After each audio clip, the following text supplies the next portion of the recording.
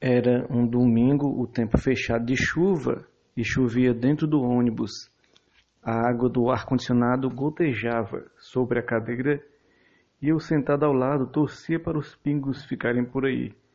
Coincidência, agora que eu gravo esse podcast, sexta-feira, agora 11 horas e 5 minutos, também está chovendo, no caso. E no ônibus, um garoto de 9 ou 10 anos, que estava com a avó, insistia em ficar pendurado no suporte da cadeira de roda. Só que não havia cadeirante. A avó insistia para ele sentar em alguma poltrona vazia, mas ele não queria. Parecia que não se encaixava no normal.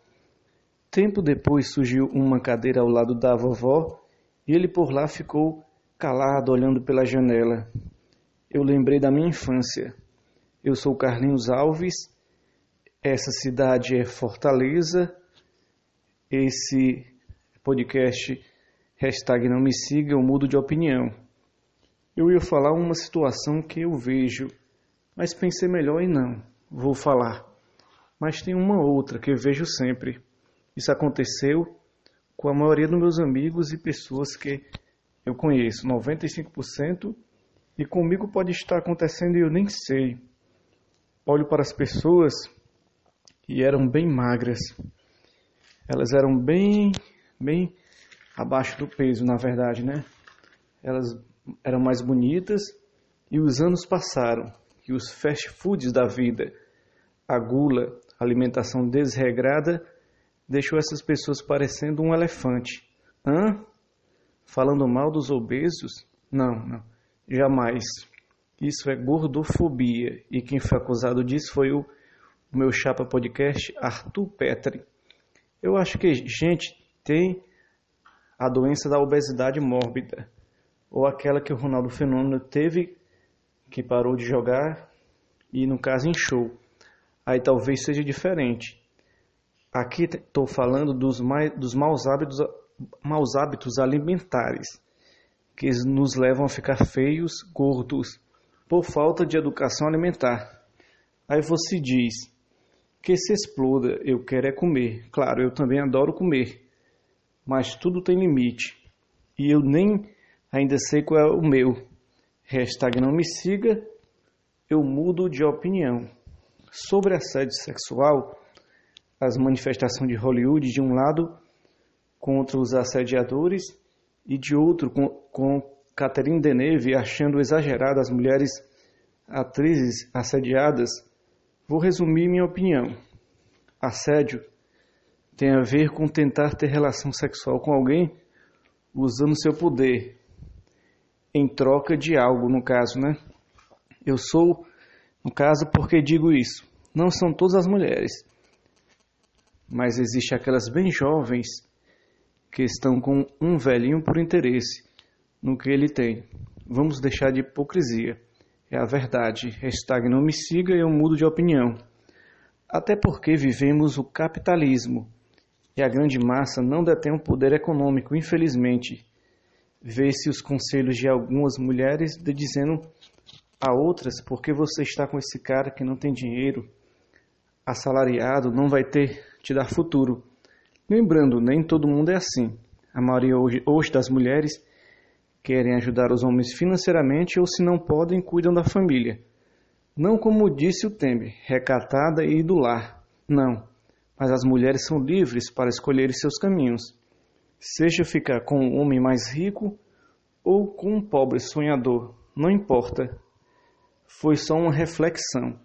E a Catherine Deneuve, que falou sobre as mulheres que são assediadas em Hollywood, que estavam exagerando, ela se retratou e pediu desculpa também, né? Depois, porque as mulheres que são assediadas em Hollywood, elas estavam querendo crescer na profissão como atrizes, e os diretores, produtores, alguns se aproveitaram do cargo para poder assediá-las, no caso, forçá-las a algo em troca de um papel, de alguma situação, né? Hoje me peguei pensando nesse julgamento do Lula, o famoso lawful. Vi num negócio essa questão num pequeno documentário mostrando como líderes mundiais foram perseguidos pelo mundo, como Nelson Mandela. Se criam exceções dentro da lei, com o apoio da mídia, para condenar ou execrar publicamente o inimigo político. No caso, o Sérgio Moro, filho do fundador do PSDB no Maringá, usaria o lawful para condenar Lula. Eu vi uma informação que uma juíza de Brasília determinou que o triplex do Guarujá seria penhorado como dívida da OAS. Ou seja, o triplex não é do Lula. Então essa condenação se baseia em que o que Lula foi visitar o imóvel e se fizeram reformas neles para o ex-presidente. Então outra pergunta: visitar um imóvel é crime? Cadê o documento provando que o Lula adquiriu o imóvel? E mais, se foi em São Paulo e não tem a ver com Petrobras, o juiz natural não seria de São Paulo e não do Paraná? Não me siga. Eu mudo de opinião. Me peguei pensando, por isso, esse podcast, porque eu penso e ele tem edição toda sexta. Só se eu passar a semana sem assunto, ele não vai ao ar. Eu estava pensando, fidelidade? Existe fidelidade, se você é sincero com seu companheiro ou companheira. Às vezes, para o homem, fidelidade é não ter relação com outra pessoa. Para a mulher, já é não se sentir emocionalmente atraída por outro homem, que não seja o seu. Eu estou conjecturando, mas pode ser que eu esteja enganado. Mas homens e mulheres se olham constantemente durante os dias, principalmente os homens que olham as mulheres e admiram a beleza delas sem necessariamente querer algo a mais. Já as mulheres, quando querem, permitem conversa com colegas de trabalho, faculdade, sem dar espaço para outras intenções. Que no fim basta uma mulher dar um espaço e os homens na maioria já pensam em outra intenção. Hashtag não me siga. Eu mudo de opinião. A venda é motivação, insistência, convencimento. Pelo menos tem sido assim para mim nesses anos como vendedor de passeios turísticos. Claro, primeira motivação antes de tudo. Essa empolgação interior serve como um imã. No caso, parece que nesses dias eu esqueci as lições da venda. Repetindo, primeiro, motivação. Segundo, insistência. Terceiro, paciência. O resto, como simpatia, carisma, seria um complemento. Você tem esses três, principalmente. O primeiro está com 90% do caminho andado e para ter o primeiro sempre em dia, deve-se praticar sempre o segundo e o terceiro. Isso falo por experiência própria de 4 anos e meio de vendas. Não enriqueci, mas sobrevivi.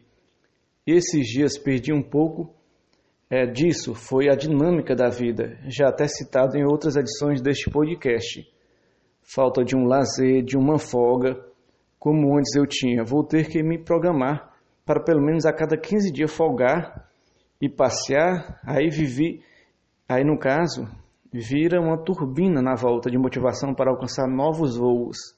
Hashtag não me siga, eu mudo de opinião. Lembrando que ontem eu folguei, na quinta, foi bom, deu para relaxar a mente. Voltei hoje um pouco perdido, não consegui ainda pegar aquela motivação da volta, mas sempre assim, quando volta da folga, tem que realmente recarregar as turbinas para poder pegar o ritmo.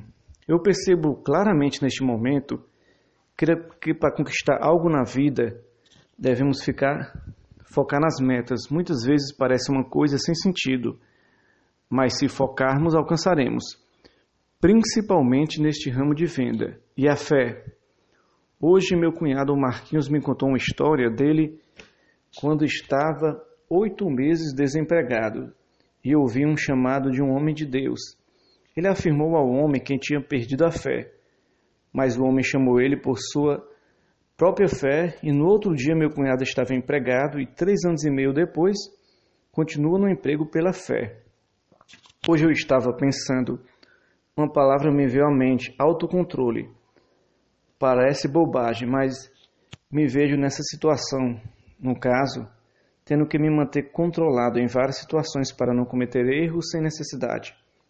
Parece besteira, mas eu sempre atinjo meus melhores objetivos quando me organizei mentalmente e busquei uma meta e me esforcei para isso, e no fim sempre deu certo.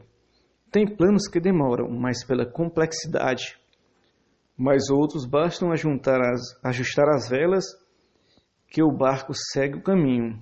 Certo, no caso, hashtag não me siga, eu mudo de opinião. Outro assunto veio na minha mente.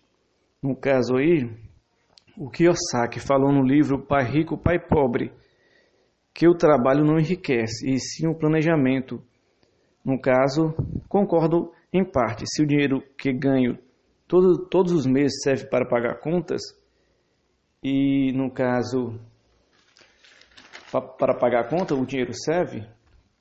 Comer, eu estava sobrevivendo, e com o dinheiro do trabalho posso comprar um microfone para melhorar o áudio do podcast, posso comprar bilhetes de loteria, e se ganhar ficarei rico. Aí sim, entra o Gustavo Cebarzi, consultor financeiro que ajuda a gerir os gastos, mas primeiro temos que ter grana para poder gerir. Ou seja, resumindo, o Kiyosaki fala que o dinheiro não é o dinheiro que a gente consegue enriquecer, mas sim com o planejamento com que a gente faz com esse dinheiro.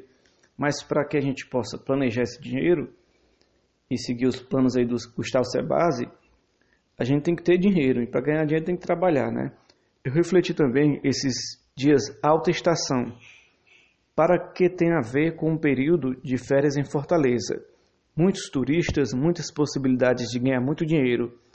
Mas os dias passaram, e onde foi o dinheiro?